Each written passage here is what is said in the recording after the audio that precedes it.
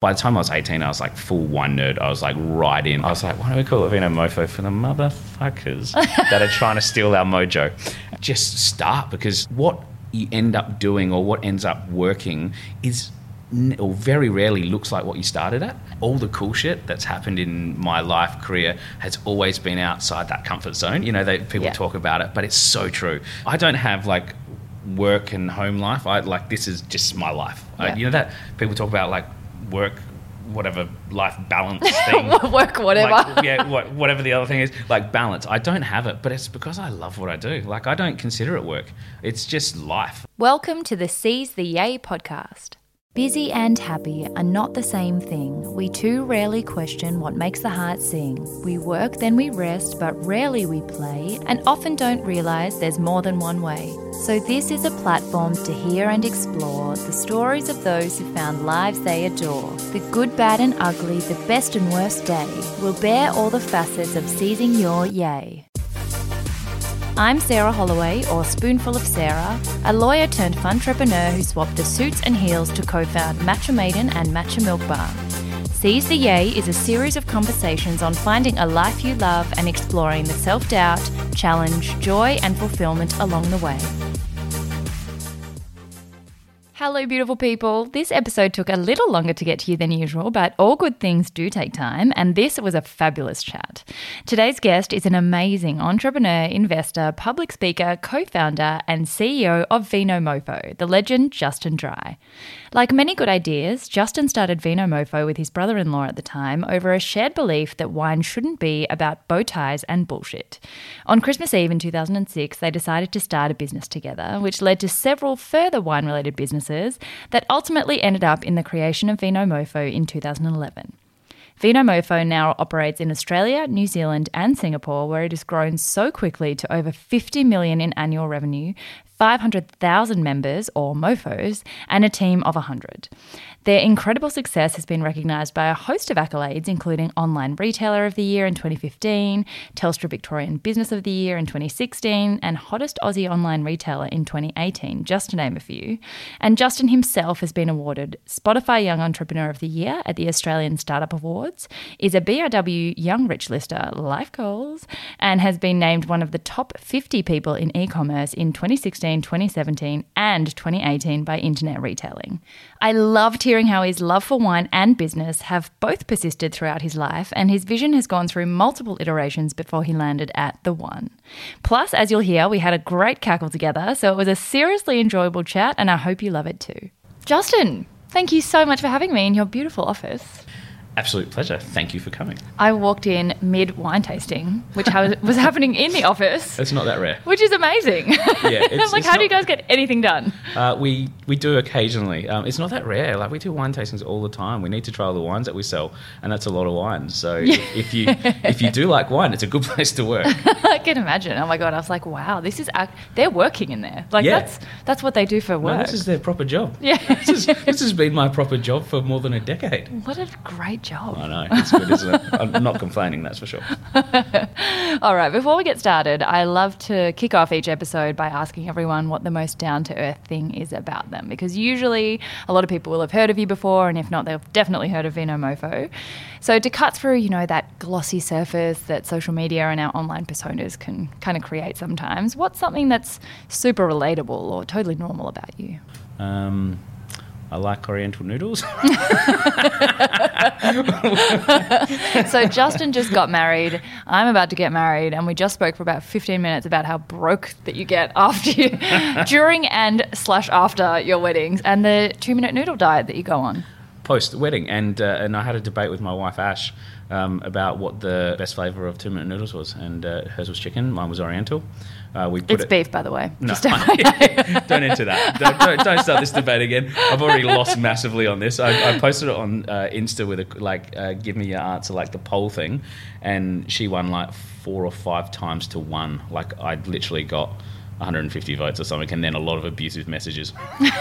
No leg to stand on, Justin. No, I am Oriental, and I don't think Oriental flavour's the best. Oh, it's so good. But anyway, I haven't had it for ages, but it's just now Ash got me a like one of those ginormous packets as a bit of a joke, like on the noodle diet post-wedding. And now it's just sitting in the cupboard, and she got chicken, and that's what started this whole thing. I was like, how could you get chicken? Like, seriously, What chicken. else would you get? But then, everyone listening's probably going to hate me now because I'm the only person, it seems, in Australia to like Oriental flavour. Oh dear. Well, that is very relatable. So the first segment is called Way to Yay, which is pretty much just how you got to now. And I think it's really easy to look from the outside at what people's lives look like now when they're living their dreams and have started businesses that are going really well, but that had to start somewhere. And before that, you had to have had a school life or a young life. So tell us about young Justin. Young Justin. Did you always think you'd go into business? Yes. So I was trying to start business. I always like starting stuff and creating things. So I was that boy, that was like knocking on your door asking if I could like mow your lawn, wash your car. I was trying to start businesses like super early. I had like my first business at 10, I think. Is that the Christmas trees? No, that was the second or third. Oh. That was like that was years deep in the entrepreneurial journey. There was. Oh, that was advanced. Yeah, okay. no. My bad. I was so excited, actually. I'll tell you about it later. But Richard Branson also had a Christmas tree selling business when he was a teenager. I was like, I see the parallel. yeah, me too. I'm like, not really, but I was like, that's cool. That's cool. I've got a few billions to go, but we'll get there. Yeah. But no, There's the first time. one, there's time. The first one was the car washing lawn mowing business. I had my first employee at 10 and a half. He'll be forever known as Lazy Ben because he also was the first guy I fired. He was my cousin. Oh, wow. He came to my wedding. We care about each other very deeply, but he wasn't the greatest of workers. Well, you learnt management skills, I'm Exactly. sure. You learnt HR, firing, hiring. Yeah, exactly. I'm not sure I did it that well. But so I always knew. I was surrounded by business conversations with the family. My dad was an entrepreneur, saw the highs and lows of that life. And it was always the thing that we talked about around the dinner table in the car. When you're going to sport, there was always business talk. And I was always just so fascinated by it. And it was more about being interested in creating new ideas than actually running the business.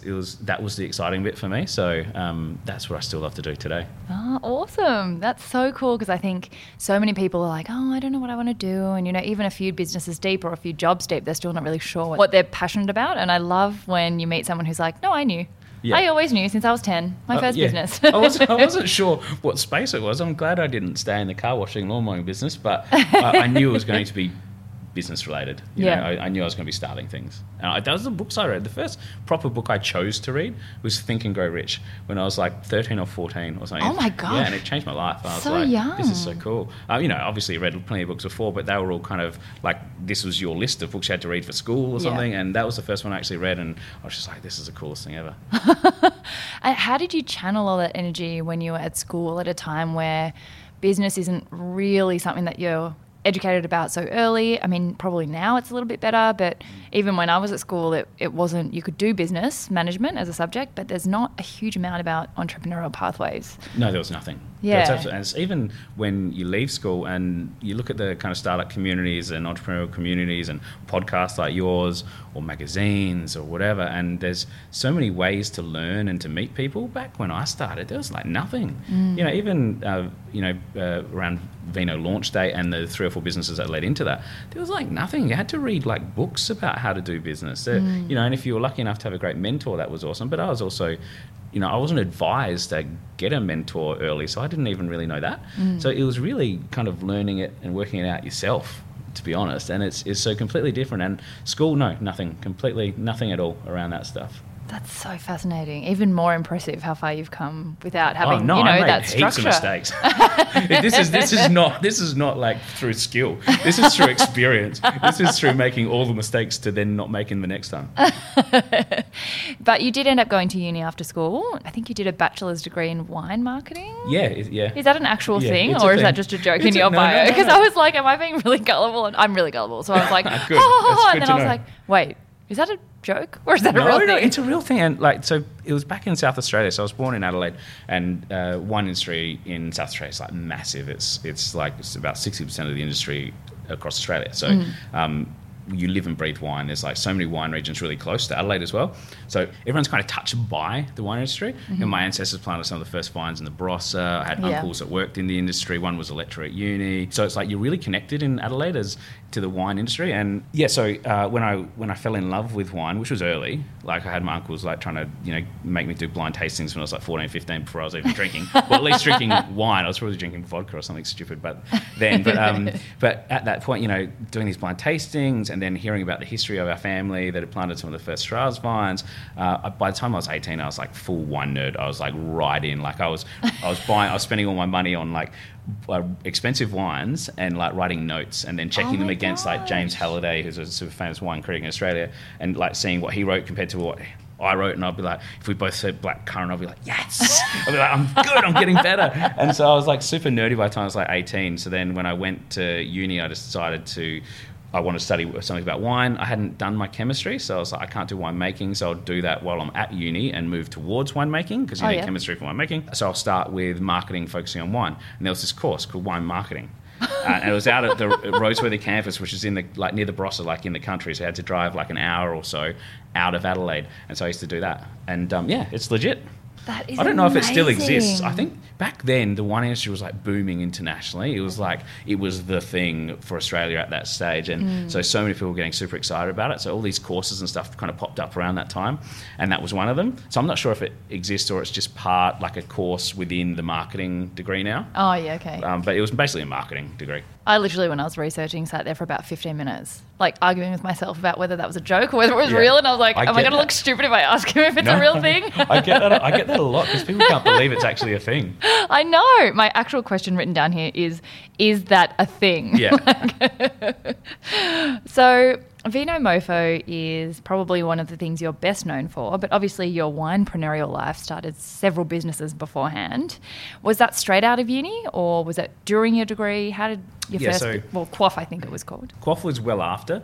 Okay. But still a long time ago, showing my age. But so I got into the wine industry straight after uni, or while I was at uni, I was working at wine shops. When I got out of uni, I was like a wine representative. I'd go and hold tastings for different wineries around the country and kind of talk through different wines. But when I was about 23, I was like, I'm not sure if wine's a passion or profession, so I'll go and try something else, but obviously I want to start my own business. So I think that stage I went into financial markets. I was a stockbroker for a while, then did that for the tech boom, which was awesome. Then the tech crash happened and it wasn't so awesome. Yep, ride that wave. Yeah, so I took the little bit of money I had and went into property development, did a couple of big developments, like, with no real money, and somehow they worked. And then it didn't work as well towards the end. Lots of stuff, happening within that space. And then I was like, I just need to travel now. So in late 20s, I was backpacking around South America and I was looking for my next big idea. I didn't want to do property anymore. I was thinking I wanted to get back into wine. That was like 2006, I think, about then. And I ran into this thing called Facebook. Yeah, it was before. It was like invite only then, and I'd met a couple of American tourists, like backpackers, that I was kind of catching up with through my backpacker travels, and they were using this thing called Facebook to connect and stay in touch with each other. And they invited me to be friends on this platform that I'd never seen before. And I was like, this is super cool. And that's how we stayed in touch. And I used it a bit, and I was like, oh wow, this is going to be big, And I was like, wish I'd bought some shares at that stage because I would have been very wealthy. But came back to Australia going, this is like super cool. Facebook, I want to get back into wine. On one of my long kind of travels in a bus, like through Argentina or something, I came up with this idea like Facebook for wine, which was Quaff. And so when I got back, I launched that with my brother-in-law, Andre, who was also looking at a similar idea in the wine online space, more around customer reviews. Mm-hmm. We got a little bit tipsy over Christmas one year and decided after about 2 bottles in that it would be a good idea to go into business with family. And that was Quaff. And so we spent that night drinking wines, talking about our future plans and trying to get a good name. Wow. And everything was taken. So we misspelt Quaff, which was like the bane of my existence for years because you go, it's called Quaff. And they'd be like, how do you spell it? It's like QW for Wendy, OFF, because it was the only Euro World Quick yet. And so so we misspelt it, and it was just one of those things that you're like, oh my God, this is so painful. Why did I do that? Saying, I must have said it a million times on the phone talking to like producers trying to get them on board. That was the first one. That was the Facebook for wine. That didn't make that much money. Mm-hmm. I think we made like 30 grand in the first year between 2 people before expenses. So like, Christmases were very average. Yep. And, because he's my brother-in-law, so it's like you go to Christmas and like no one's got money. No one has like, presents. No one's got money. Yeah. Like, sometimes you want, if your brother or your sister are doing well and you're not, they can kind of pay for the presents and the food and stuff. But when no one's doing well, Yep. you're like all eggs in the same basket. Yeah, exactly. Awkward. Really shitty Christmases. And so then after Christmas break, I came back and I wanted to do something else, which I wanted to. I came back. I was like, I guess I got this other idea. I want to buy a combi. I want to travel around Australia and like surfing and visiting wine regions and tasting wines. Is that Road to Vino? Yeah, that was Road to Vino. And so Andre's like, is there a business model in that? And I was like, can we make that work? No, exactly. I think if we put our heads together, I think we can come up with a business model. And so we eventually thought, well, we'll film it, get in front of the camera, we'll film it, we'll talk about this journey around Australia, find the great wines, and hopefully we'll get sponsorship. And that's what we did the second year. That was really good, actually. We met so many amazing people because we were just like, when you start a podcast and you go, who do I want to interview?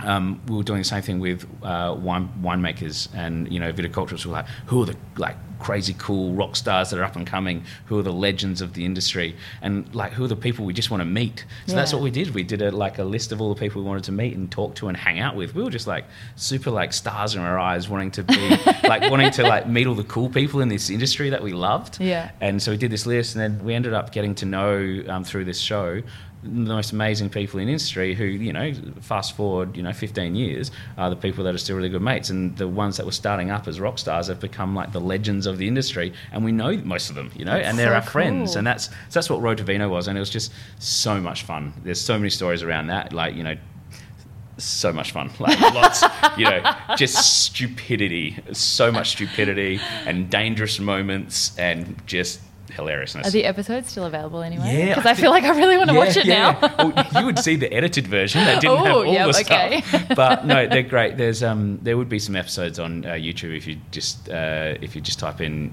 Road to Vino.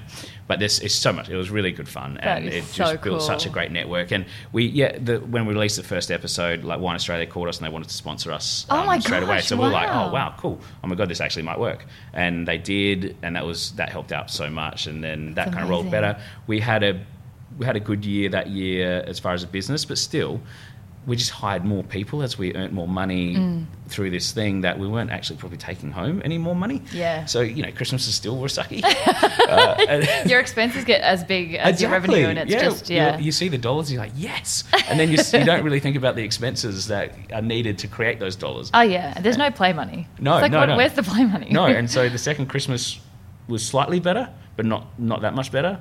Then the third one, I evolved that into, we were still doing it, but then we did the Great South Australian Wine Adventure, which turned into the Great Australian Wine Adventure, which is a mobile check-in app, which was Facebook check-ins where you can check in to locations. The original apps kind of like were Foursquare. Yes. Yeah. So I don't often say Foursquare and Gowalla because some people don't remember, a lot of people don't remember it. But oh my God, there are people who weren't around for yeah, Foursquare. I I'm like, know. what? That's showing your age. I know, wow. I know, isn't that hilarious? And so these two check-in apps, and I was playing with one, I think it was Foursquare at the time, and we were just going into SA Tourism to pitch for funding for Road to Vino, and on the way I came across this thing called Foursquare, and I was playing with it going, oh, this is really cool. And by the time we got there, we were pitching for a mobile check-in app for the wine industry, not for Road to Vino. Oh my gosh. Yeah, and we were going in with asking for 25 grand, I think it was, for Road to Vino sponsorship for the South Australian leg. And 20 minutes later we're in there and we're going, so we've got this great idea we've just we've almost finished building it, we're doing all this and the guys there loved it. They're like, this is the best thing ever, this is so great, we'll give you 50 grand. So we got double the money on something that had been built on the idea that we created 15 minutes ago. And then they're like, there. so how long is it going to take to finish? And we're like, 4 weeks. Yeah, cool. And easy, Dev. Easy.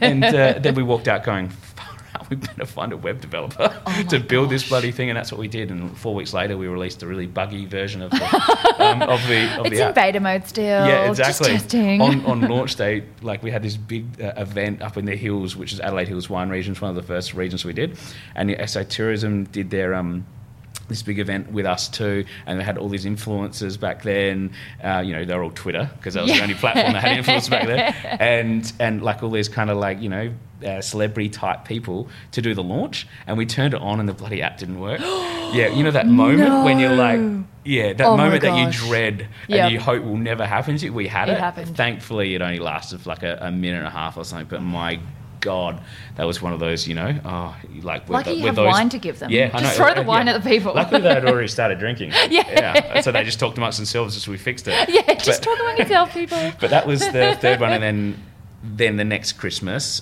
which was even slightly better, but still not great. I came back and was like, I've got this idea. Which was Vino Mofo.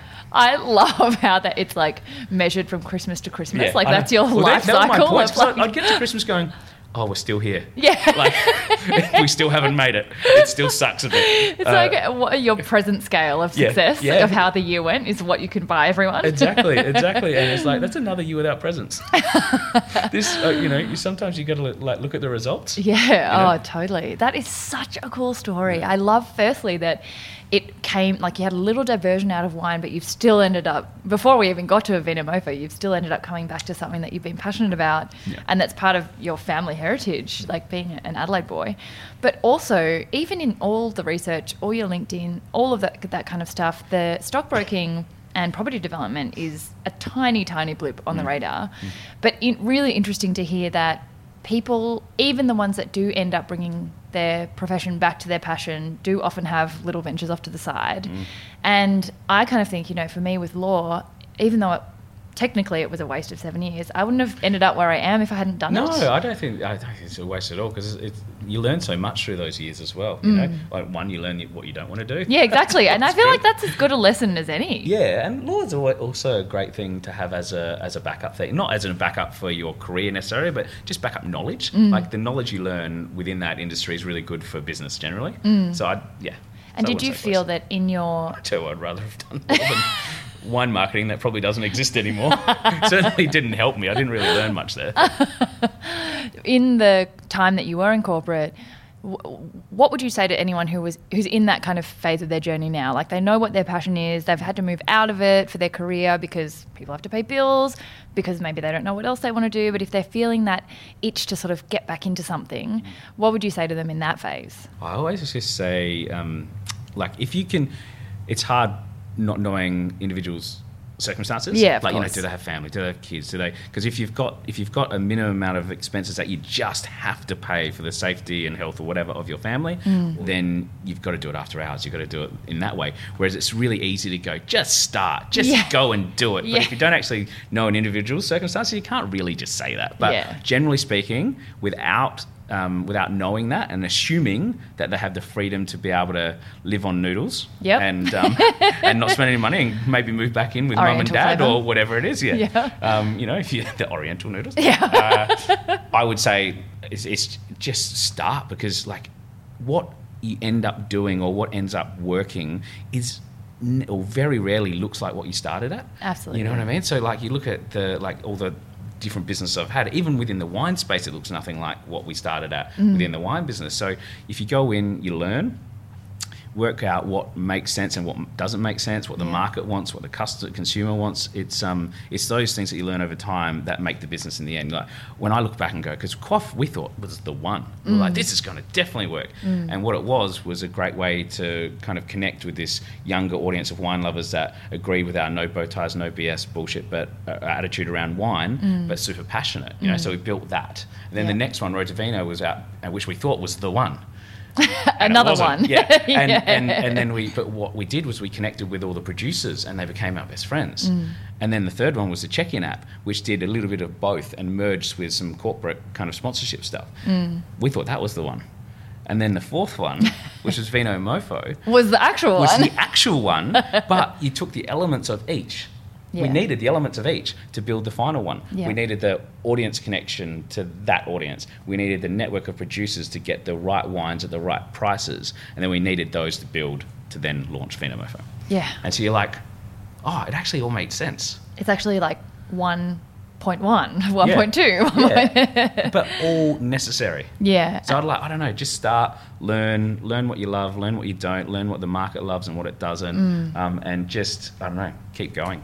I love that too, because I think people do expect to kind of land, if they do take a big risk and leave their job, they kind of think the first thing is going to be the one. Yeah, it very rarely is. Yeah, and you have to be aware of the fact that it might just be a stepping stone. Otherwise, you might not call it when it's not working for you and evolve it into something else. It's the hardest thing to call it. Yeah. It's like, at Christmas time. Yeah, Christmas time. That was the only time, because you go, occasionally, I can't remember the saying, but it's like you occasionally have to look at the results. Like, so at Christmas time, when you can't afford presents and you can't afford decent food, you're like, oh, that's not actually working very well. Something's got to change. So, yeah, something's got to change. So now's the time to think about it. But during the year, your head's buried and you're working so hard, and you think the more work and more effort and energy you put into this thing, the more likely it will be to succeed. So you just work your bum off. Yeah. And then you get to Christmas and you're like, oh, it's actually not much better. Yeah. So maybe I've got to think about this. And so that's what we did. And that's why those Christmases kind of divided my ideas, because it was a time to reflect. Yeah. That's so cool. I love that. And I love how in none of the literature that I've read about your story have any of them been even vaguely referred to as like a failure. Like, you might joke about them as failed businesses, but really they've just been something you've evolved into another iteration. And I think a lot of people would look at that and if they were in your shoes, have thought, oh my God, I failed. I'm going to go back to my job because I didn't do it right the first time. Yeah. And I think it's such an important message to take out now, just listening to it, that it's part of most stories. Most business stories have lots of different iterations, and they are an ingredient comes out of each time that leads you to the one. Yeah, absolutely. So tell us about the one. I believe it started as Vino Mojo. Yeah, Vino Mojo. So when I came to Andre with the idea, I was like, all right, I've got this idea. This is what I want to do. His first response was no, because we had so many other businesses and stuff going on. But eventually I convinced him. But he came up with the name Vino Mojo. It was like, get your mojo working. Yeah. Which I didn't love, but it was the best name that we could think of at the time. So get your mojo working. We did the launch campaign, so we built it as soon as we could. We kind of posted socially, got all the pages that you're supposed to get. We did a pre-sign-up campaign with a countdown, 30 days, 29 days, and so many hours, and did that whole thing. So literally, we've built the team, we've built the site, we've got the countdown ready to go, all the social profiles, the sign-up campaign. We've got thousands of people signed up because we'd already had this audience, so we're transferring them over. Oh, that's awesome. Yeah. You already had like a critical mass. Yeah, exactly. And it wasn't huge, but it was enough to get started. And so we'd kind of got them across with this thing called Vino Mojo coming, super exciting. And then 2 days out from launch, we get a cease and desist letter from a lawyer. And so, those chestnuts. Yeah, I know. And so we're sitting there on a Friday knowing that we're launching on a Sunday. And we get this letter, and it's like hand delivered to us, obviously. So we got it, and we open it up, and it's a cease and desist from a trademark attorney that basically says they're going to get a junction to stop us trading or launching because they've heard about this thing that's about to launch called Vino Mojo. They were this big public company that had this wine called Mojo Wines, but it was a different category. So a wine, like an actual wine, and a online retail store, completely different categories for trademark. So we were like, oh my God. So we called the cheapest solicitor we could, because wish I'd known you back then. I called you. So we called this solicitor, and we said, what are we supposed to do? He basically explained to us that because they've been operating for 5 years, it didn't matter if they would win or lose the case, they'd be able to get an injunction to stop us trading. Yeah. So the judge had time to hear the actual case, and that might be 6, 12, 18 months down the track. Yeah, not worth it. Not worth it. So we're sitting there going, so what you're saying is, no matter if it's right or wrong, they can get an injunction to stop us trading unless we change our name. To decide if it's right or wrong. Yeah, to decide if it's right or wrong. Yep. And he was like, yes. Like, oh, shit. So we did what we always do when we had those kind of big issues or had to make any kind of decent decision. We opened a couple of bottles of wine. Yep, good. Solid. So I see a pattern here. Yeah. And so we were trying to go, all right, so what can we change it to temporarily? Yep. So then, unless we come up with an amazing name, go through this case, potentially win, or probably win, and then change it back to Vino Mojo. About a bottle in, we're like going, all right, so Vino Moto, Vino Modo. We needed to change it so little that people wouldn't be shocked by the change in name, so the logo would look kind of similar, very similar. Everyone that signed up weren't like, who the hell is this person, emailing me? I never gave permission. So we're like, Vinomoto. And eventually, like, I think it was like the second, definitely into the second bottle. Yeah. I was like, why don't we call it Vinomofo for the motherfuckers that are trying to steal our mojo? And like, we just laugh. We're like, no, we can't call something one. So risque. Yeah. We're like, we can't. Am I allowed to swear on this? Of course. Yeah. Okay. Good. Yeah. So we're like, we can't call our wine company one motherfucker. Like that is like, that's Vino is wine, Mofo is obviously that. And we're like, we can't do that. But can we? It's kind of funny. And so then we thought, well, what if we called it Vino Mofo? We did a huge About Us page, told the whole story, and explained why. And it was for the mofos that are trying to steal our mojo. And we could kind of give the middle finger to this public company that were making it so hard for no reason. Yeah, nice. I read that actually. Did you? Yeah, 2 days ago. It's still there. Oh, cool. Yeah. Oh, good. Great story. Yeah. That's how I know about it. Oh, great. And so then we're like, and then we'll change it back. Once we go through and we win it, we'll change it back. Yeah. But as soon as we launched, it just took off, and so all these members were calling themselves mofos and mofats. Oh, like, so it's you were done. Yeah. So they were like, and they were loving it, and it also struck a chord with the same audience, because if you get offended by a company called Vino Mofo, you're probably not our people. Yeah. That no bow ties, no BS. Get rid of all the intimidation and bullshit around wine, and just if you're passionate about wine and you love it, just experience it for what it is, and enjoy it. So that audience is perfect for a company called Vino Mofo. Yeah. And so that's why it just worked. And they loved it, and it kind of took off. We were getting heaps of PR. It was growing super fast. And so we're like, oh, let's just keep it. Amazing But then we kept getting these files sent from the other company with sales histories to kind of putting their argument together for their side of the case, but we weren't fighting it. Oh yeah, like I don't care now. No, we don't care you now. take your name. No, and they kept getting these things sent to us, and we're like, why are they sending us these documents? And then, like, literally 2 years later, we get a notice. I think it was a year and a half, 2 years later, from the trademark whatever place that is, saying that we'd won. Without even doing anything? Yeah. And so now we own both of them, but we don't use Vino Mojo. Oh my God. Yeah. And we didn't fight it. We didn't spend a cent on it. That's hilarious. I know. And we got it. We're like, oh, do you want to change it back? Andre was trying it for a while. Oh my God, like, no. Well, way. you can't call each other Mojets and No. Mojo. And no, I think we were just joking, but yeah, so that was the story. Oh, that's such a cool story. Yeah. So that was 2011 when you guys started. And it's a groundbreaking concept. Like, there was nothing really like it at the time. So can you tell us a bit about what the actual idea was? Yeah, so what we did was we removed all the middlemen, basically. So we curated a list of wines. So instead of, like, say, like a big supermarket chain, they might have 20 or 30,000 SKUs. So what we did was we focused on, like, the premium to super premium end of the market, which is much smaller, but there's far less volume that goes through that end compared to the bulk floor stock kind of stuff. Yep. And then from that, we curated to our favorite, about 5%, so we went super focused, like curated it down to our favorite 5, like only wines that we loved. And because of that focus, we just focused all our buying power on those particular wines, which means we bought more than anyone, which means we could sell it for the best price available. So, and then all the people in the middle that normally would sit there and getting commission, like agents and distributors and wholesalers, we just went direct to producer. So we went direct to producer, saved all of that margin, and then we went super focused, so we could buy deeper than anyone and have the best prices. So no one could beat us. That's such an interesting model. Yeah, and it was the only way you were going to win against the big guys. Because if we stocked 20 or 30,000 SKUs, you need to be $1 billion business from the start to be able to win. To even be able to have stock. But to be able to win on prices, because you just can't compete because they're selling so many of these wines across their entire range.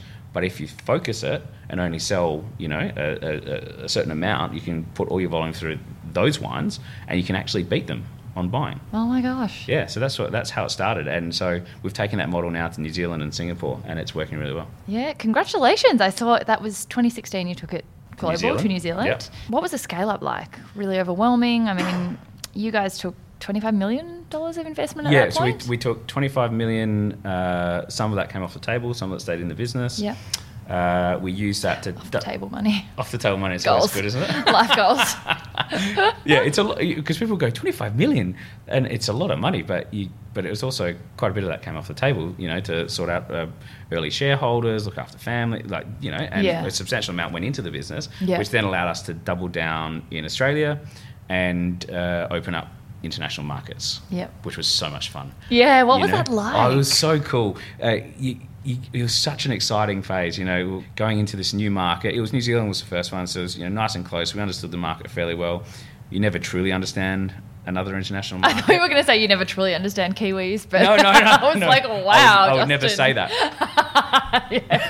Like there's no video. Yeah. No, I'd never say that.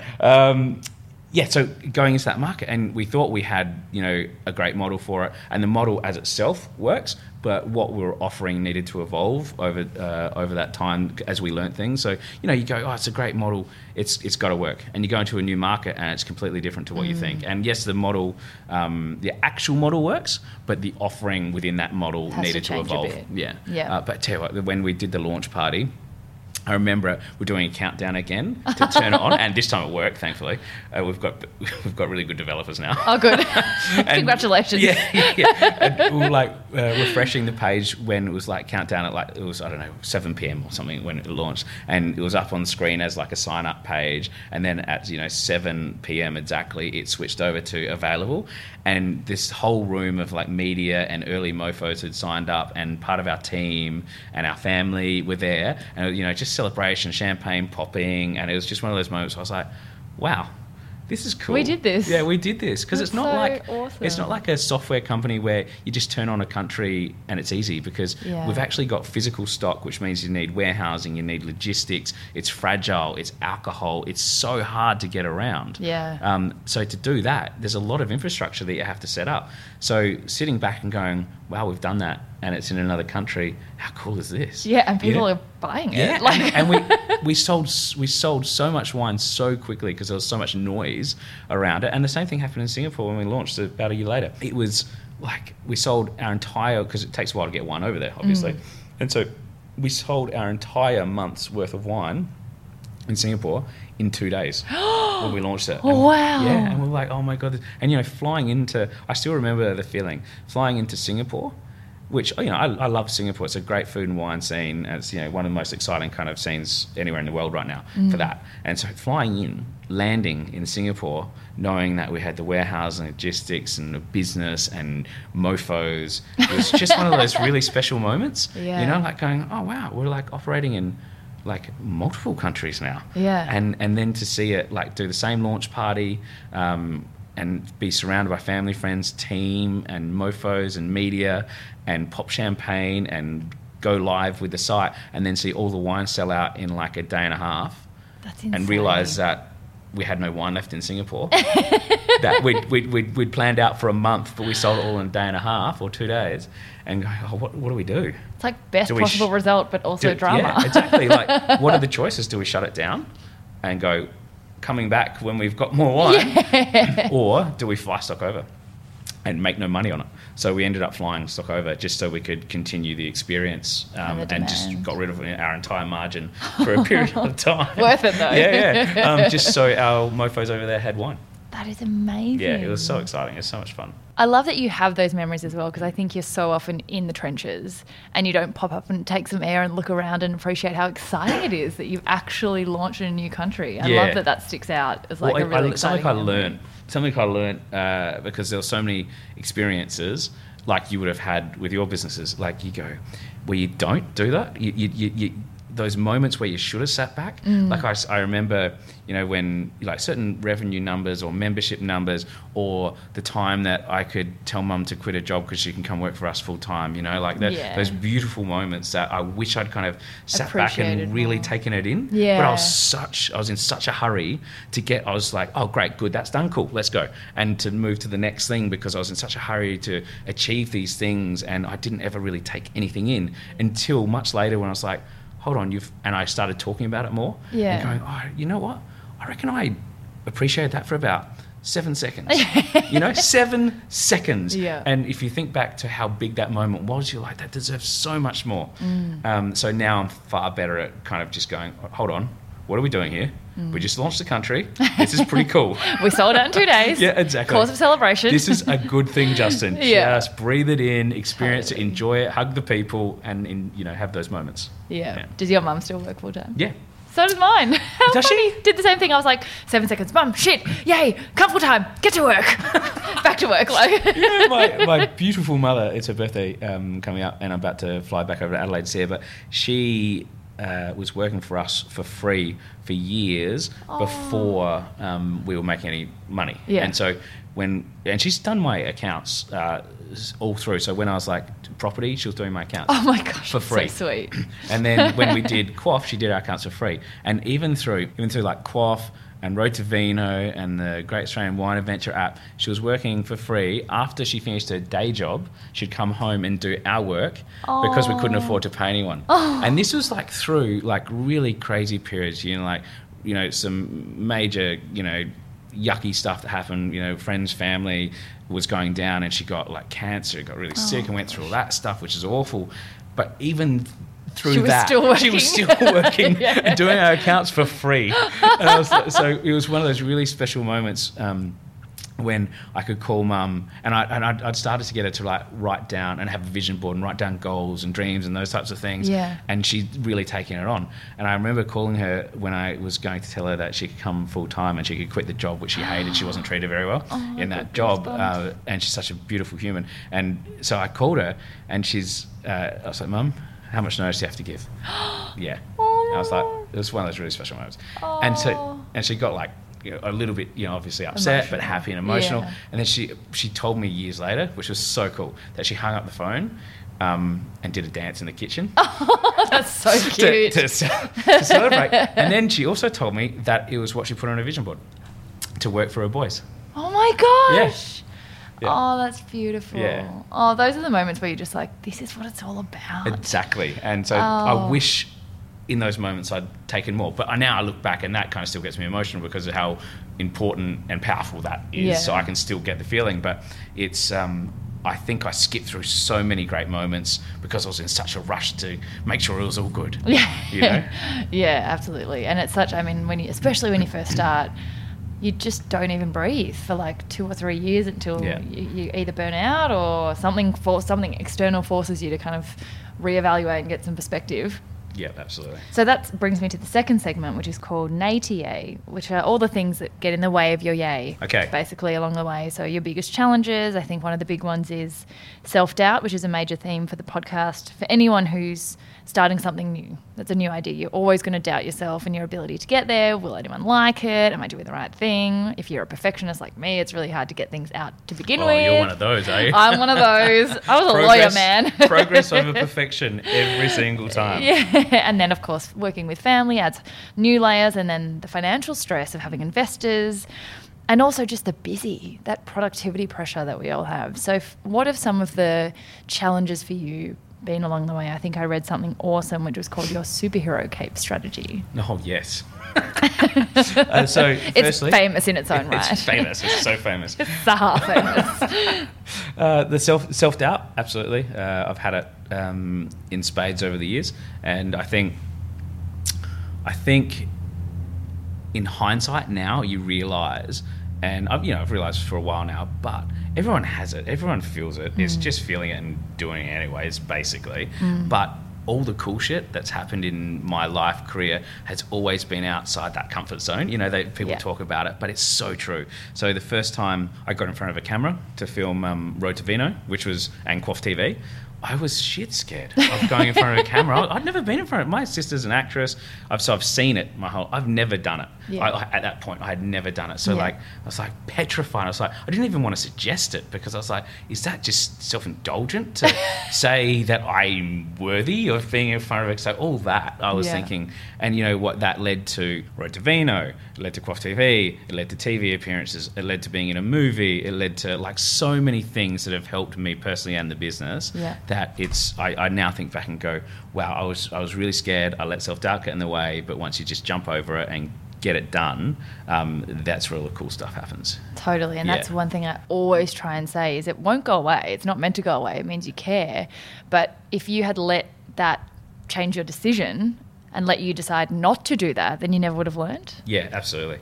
Absolutely. And as you would have experienced, all the good stuff's out there. Like, that's outside your comfort zone. Like, that's when I think back to all those really special moments, or the things that I value the most, have come from those moments when I had the most self-doubt and the most fear, and did it anyway. You know, I used to be like, fuck it. I'm just going to push through. You just go, fuck it. Just go, fuck it. And you're supposed to feel nerves, you know, like when the first time I got up and spoke on a stage, I was petrified. And I was like, I know I need to do this because it's great as a leader of a business to be able to talk publicly. It's great in front of your own team to be able to talk well. It's great to be able to tell your story broadly. And so I was like, I just have to do it. So one year, it was like 5 years ago or so ago, I was like, this year I'm saying yes to everything. Like, absolutely every opportunity possible, I'm going to say yes.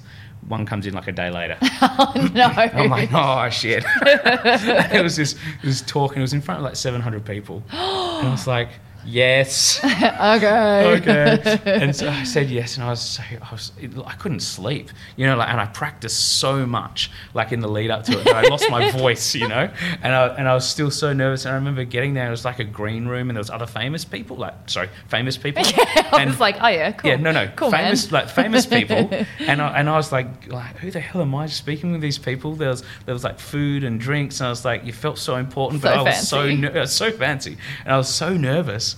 And I was like sweating, and so I go down stage. They call me, and I've seen a couple other people go out on stage, and I'm like, "This is what have I done? I just want to run a million miles away." And they call me down. They mic me up with a headset. There's like cameras everywhere and big stage with lights. And I'm walking out, and I'm like, please remember the things to say. And the sweat was pouring. I'm so glad that I was so far away from the crowd, because if they'd been close, they would have seen me. I'm so glad, because I was just like... the droplets. Yeah, the droplets. Like, and it wasn't just one. It was like, you know, they were sliding past like it was raining. I was like, oh, this is awful. But then the second one was a little bit easier. The third one, and I think that year I did so many that I kind of got comfortable with it, but not so comfortable that I don't still get the nerves. Yeah. You know, and now I look at those things as like, the nerves are good, because it actually gets you into this place where you're more energetic and more powerful, and you're kind of really excitable about what you're about to say, you know. Yeah. So I use it, whereas before I was so scared of it. Yeah, you don't know what to do with all that energy. I just force myself through it, you know. And so that's been amazing, you know. Those things that you fear and you do, and it works out. Yeah. I think it just gets less and less every time, but you're never gonna see yourself get more comfortable unless you try and do it over and over until you get more comfortable. Exactly, like practice. Yeah, totally. And in that year that you did say yes to everything, I also had one of those years, and it was amazing. Like, the growth of your personal brand and your business by not being kind of scared off by your fears or your doubts or whatever is incredible. But then on the flip side, when you do say yes to everything, I find the burnout that then happens, because you're not just doing your job, you're also out there talking about your job. And then when you're home, you've got 2 seconds to rest and shower and like do life admin, but there's no other time left. So has burnout or that A-type like pressure to achieve and always do the next thing and always have a to-do list, has that been a challenge for you? Yeah, it has, and I think it is for everyone. I don't have... Except Lazy Ben. Oh, poor guy.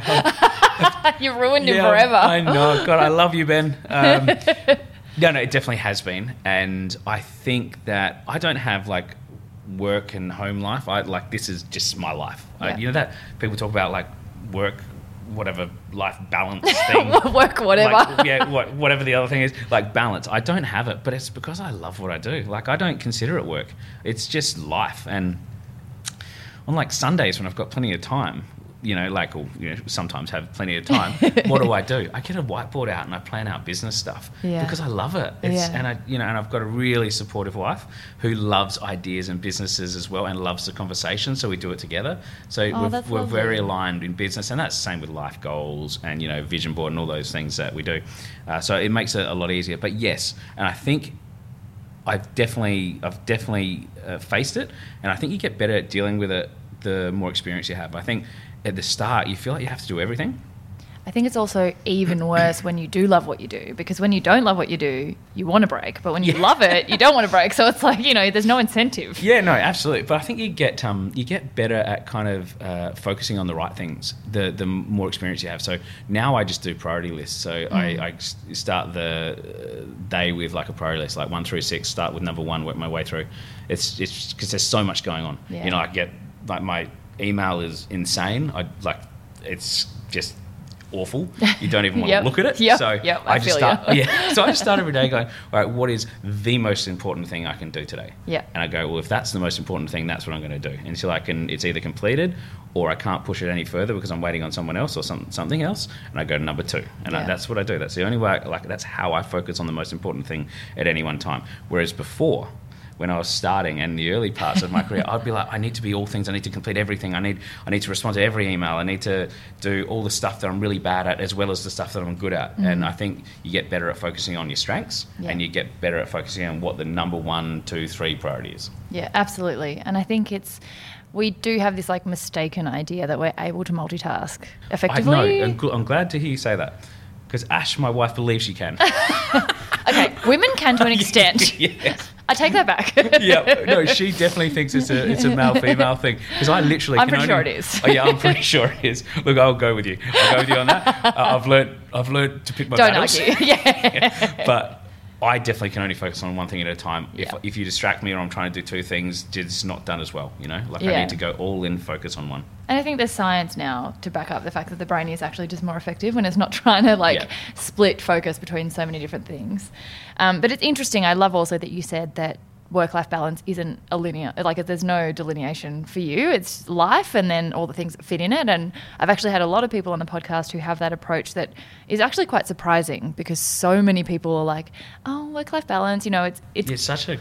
It's such a thing at the moment, and it's good that we're thinking about it, Yeah. but it's also a bit unrealistic in some contexts when you do run your own business and you can't have just a straight line down the middle. Yeah, exactly. And also, what if you love it? Exactly. What if your joy is that? Exactly. I love wine. Yeah.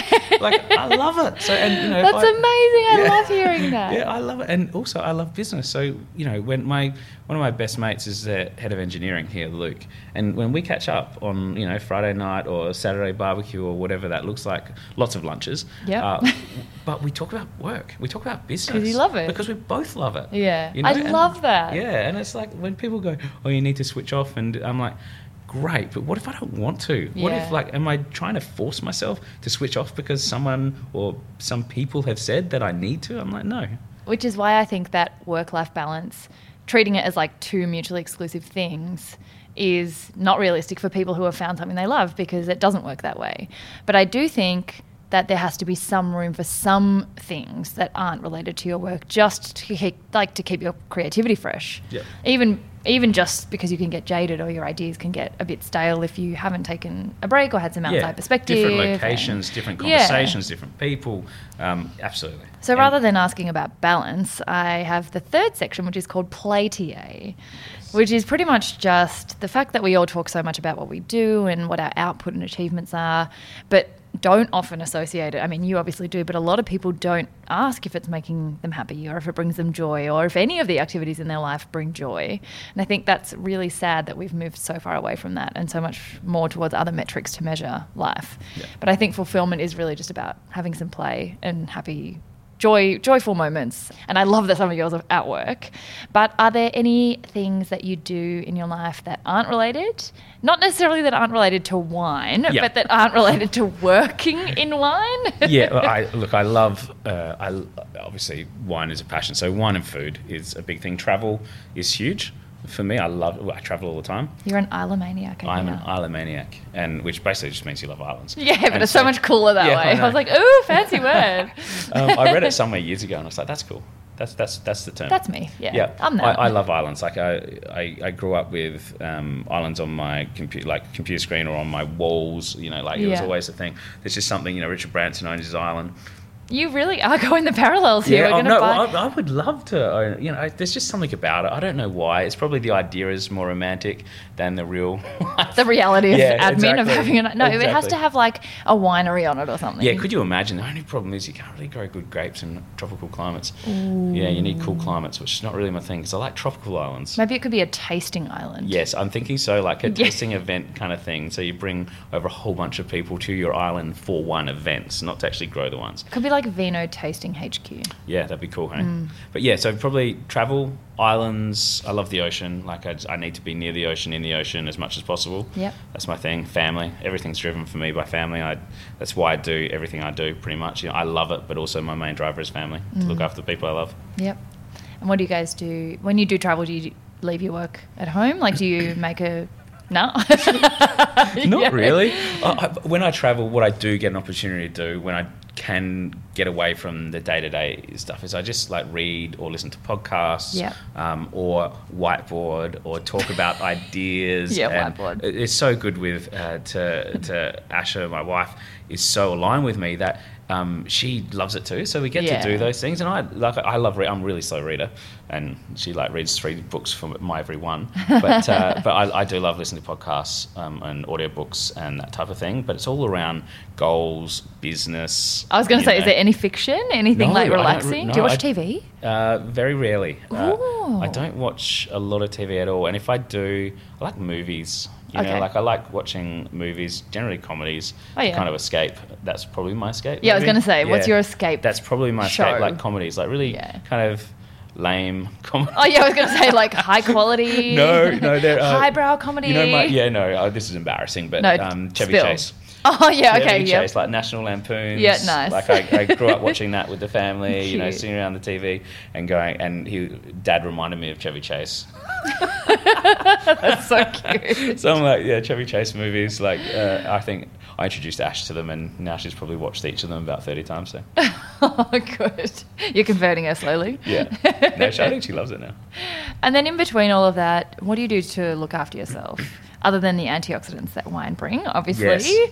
Food and exercise. Yeah. Do you get a lot of sleep? Is that a priority? I try to, and I've got way better at it. Because, when you start a business, you don't really sleep. It's not a thing. No, it's not a thing. And because you're always stressed as well. Yeah. And it's learning how to deal with stress to be able to sleep well.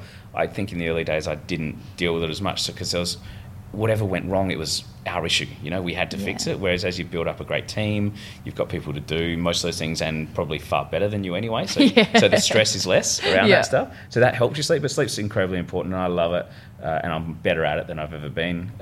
Health-wise, I've got into really good patterns to kind of go to the gym and work out, eat kind of healthy. It's a hard balance for me because I'm in the food and wine industry and there's lots of events and they obviously involve food and wine. So I have this kind of like... And they're never salads. It's never salads. It's never salads. It's very rarely salads. But and it's wine, so and it's so much passion around that they can... There's a lot of excess consumption of great food and great vino, but I think so I kind of have these periods of time when I'm like super good. So pre-wedding for like... When you were shredding? Yeah, when I was shredding for the wedding. Yep. I lost like 5 or 6 kilos. I was just like... Nice. I'm going super hard. Yep. And so I was very good with exercise. I had a PT 4 days a week. And I was... Oh, wow. Yeah, I was trying really hard. Yep. Ash is a bit younger than me. I needed to get in shape. And so I was like, I'm going to work out really hard and do that. And so then at the wedding, I was like, baby, this is as good as it gets. And we're downhill from here. And so I probably put it all back on, but I've just started again. But I go through these phases. Yeah. I did the hardest workout this morning. It was insane. It was too early, too insane, and I'm really sleepy. Yeah, it's just like, I'm going home. But I guess the thing is, I'm just I'm intense in my periods of that. So I go like super hard, get fit, and then I relax a little bit and have all the events, and then I go super hard again. So I don't know if that's very balanced, but it works. I think if it works for you, exactly. Whatever. And just to finish up, what are 3 interesting things about you that don't normally come up in these kinds of conversations? This is my favourite question because always you get the weirdest stuff come out. 3 interesting things that don't often come up. I think Garlic. yeah. I love garlic, Oh, right? I can't smell it. Really? No, I can't. Oh my God, Was that going to be your weird thing? No, because that would be funny if we were both aligned there. I wish Ash couldn't. So because garlic, which I adore, does not work for me. Really? It's like makes me feel really sick. Oh, Yeah, no. I just eat it anyway. Yeah. 'Cause I love I'm it so gluten much. tolerant. I'm like, people are like, wait, but you're eating a loaf of bread. Yeah, exactly. What Yeah. of it? Yeah, exactly. That's for me with garlic, and so much so that I was in San Francisco, and it's called the Stinking Rose restaurant, and it's a garlic restaurant. I went and ate probably 60 cloves of garlic in one sitting. I felt so ill I couldn't get out of bed for about a day and a half, and it just this garlic smoke comes out of me, and it's Like a haze Yeah, this around haze you. of garlic, and I wake up and I can see the haze. So that's probably a thing. It's embarrassing. That's a great one. I don't I know love why it. I said that. No, I love it. But anyway, so I love It's garlic. not the worst we've had, don't worry. I love it, but it's not good for me. What's some other thing kind of weird? Pet peeves, allergies, tattoos. Pet peeves, allergies, no tattoos. That Pet doesn't count then. peeves. Got to give me 2 more. Yeah. Pet peeves. What annoys me? What annoys me? Bad drivers. I was going to say, mine's slow walkers. People who Slow walk walkers 3 deep on the are footpath. A bit annoying. With no overtaking space. I'm Are like, you a mate. Are you a bike rider? I'm going to turn I'm off. not. Oh, good. I hate bike riders. Except one of my best friends is a bike Oh rider. God! I'm so sorry. I've just offended most of the audience I because know, it's such sorry, a thing now. guys. But bike riders just Yeah, I see the anger. I just see them, and some of my best friends are bike riders, and I'm like, I just hate you a little bit. But I know that if I was a bike rider, I'd hate drivers. Yeah, Because same. I'm that person Fine. who's like, when I'm a pedestrian, drivers are so rude. They don't stop at the pedestrian crossing, blah, blah, blah. When I'm a driver, I'm like, bloody pedestrian, Yeah. get off the road. Like, Yeah. take your time. I'm because I live down in Brighton, Yeah. so that road all the way in, it's a long drive anyway Oh, to yeah. where we're coming here, and there's so many bike riders all the time, and they take up one entire lane, and I'm very kind of respectful of their space because I understand it. Yeah. That would be super scary, and I've got a lot of friends that ride, and some have been taken off, and it's so I get it. So Yeah. but they just annoy me a little bit. I've got to be honest. Yeah. Good. Honesty, authenticity is what this is about. Yeah. I love it. Right, so garlic bike riders. What else? We is just there? lost a little listeners. Yeah, I know. Sorry, guys. No, it's my fault, not yours. I started it. All the other things: tattoos, allergies, Or weird skills. weird skills. Party tricks. I'm feeling very boring. No, well, it's interesting because... I can play the guitar. Oh, that's a good one. Yes. I was in a band when I was younger. What was it called? No, it didn't have a name. It never got that far. Oh. But we used to Oh, get so it was just you in your room by No, yourself. no, it was a bunch of mates, and I've played guitar since I was really young. I learnt it in primary school when I was 10, and I've played until now, which is a lot longer. So 10 years. Yeah, I 15, love you so much. 15 years, Yeah, yeah, I no, thought more, so. yeah, more like 30. But no, and I love guitar. I've got a couple of beautiful guitars, and I play that I guess that's a way I chill out actually, and I play it. Yeah, so I guess. Something that you don't talk about much is one, the guitar, but also two, that I was in a band that never actually played a gig. And had no name. Had no name I mean, and that's didn't really play a gig. preliminary. And I can't sing. Oh, so you just kind of hum along. yeah. So I tried to. Is it like a direct I got correlation? singing lessons, and I think I was the only one. So when I was younger, I was like, oh, someone needs to sing. And so my friend and I, in the band, we Yeah. can't just be an instrumental because that would suck. Yeah. And so a friend and I went and got singing lessons, and there was this great singing teacher, and the poor guy, he must have we sounded like screaming. It was awful. And so I remember he was having like a concert for all his students, and we didn't get invited. Oh my gosh. Oh, you poor And thing. I completely understand why. Oh, well, that's wonderful. So is there I can just picture in my brain the X and Y axis of the correlation of getting better at singing as the wine consumption gets better? Yeah, no, absolutely. I feel like I can hold a tune now. But then I'm mostly drinking wine, so that's probably Yeah, I mean, it makes correlation sense. All right. Thank you so much for joining us. This was so interesting. I feel like I could just keep going asking Yeah, questions. same. Same, actually. It's been really enjoyable. Thank you so much for having me. I'm so glad. Well, yeah, there's so many other things I want to ask. Well, we can do that. We'll turn it off now and we'll have a further chat. Yeah, crack out the wine. I'll include links to everything anyway, so if people want to find out more, they can. Thank you so much. Thank you. If you're a devout listener, which I hope many of you are, you'll know I forgot the last question somehow. Was having way too much fun and I wasn't even drinking wine. So Justin later added his favourite motivational quote for us, which was such a cracker. Success is not owned, it is rented, and the rent is due every day. What an absolute legend. I'll include links to all his ventures in the show notes and how you can follow him personally at Justin Dry. And if you haven't already done so, please hit the subscribe button now so you never miss a dose of yay. And you all know I adore seeing your feedback in reviews and screenshots, so please keep those coming and make sure you tag me so I can reshare them on Spoonful of Sarah. Feedback and suggestions always welcome too, of course. I hope you're having an amazing day and seizing your yay.